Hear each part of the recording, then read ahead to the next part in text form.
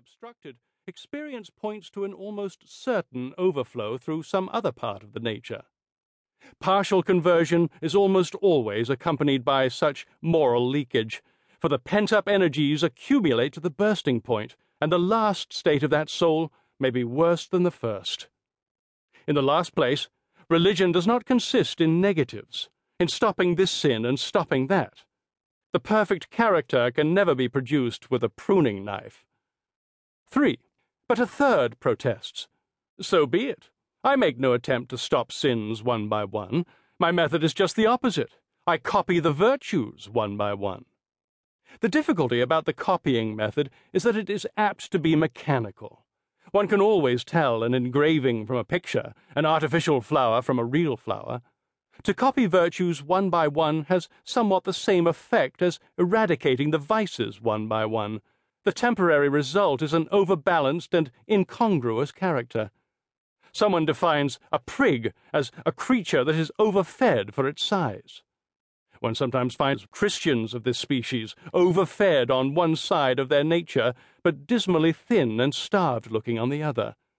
The result, for instance, of copying humility and adding it on to an otherwise worldly life is simply grotesque. A rabid temperance advocate, for the same reason, is often the poorest of creatures, flourishing on a single virtue and quite oblivious that his temperance is making a worse man of him and not a better.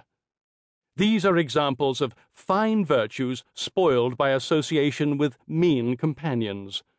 Character is a unity, and all the virtues must advance together to make the perfect man.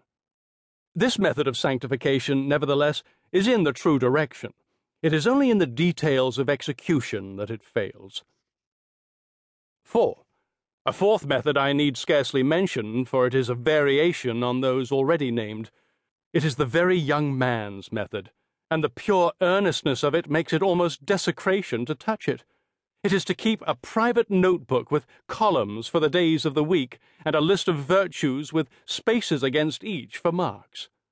This, with many stern rules for preface, is stored away in a secret place, and from time to time, at nightfall, the soul is arraigned before it as before a private judgment bar.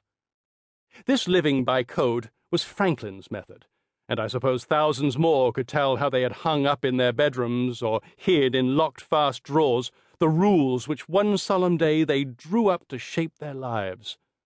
This method is not erroneous, only somehow its success is poor.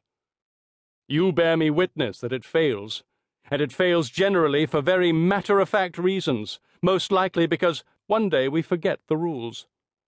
All these methods that have been named, the self-sufficient method, the self-crucifixion method, the mimetic method, and the diary method, are perfectly human, perfectly natural, perfectly ignorant, and as they stand, perfectly inadequate.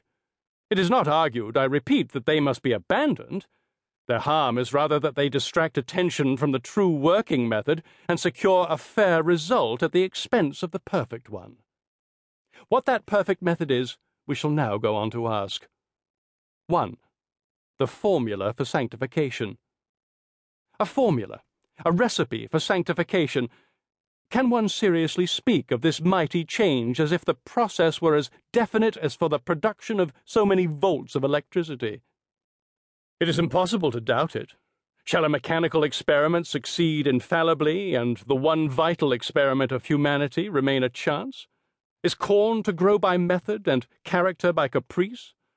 If we cannot calculate to a certainty that the forces of religion will do their work, then is religion vain? And if we cannot express the law of these forces in simple words, then is Christianity not the world's religion, but the world's conundrum. Where, then, shall one look for such a formula? Where one would look for any formula, among the textbooks.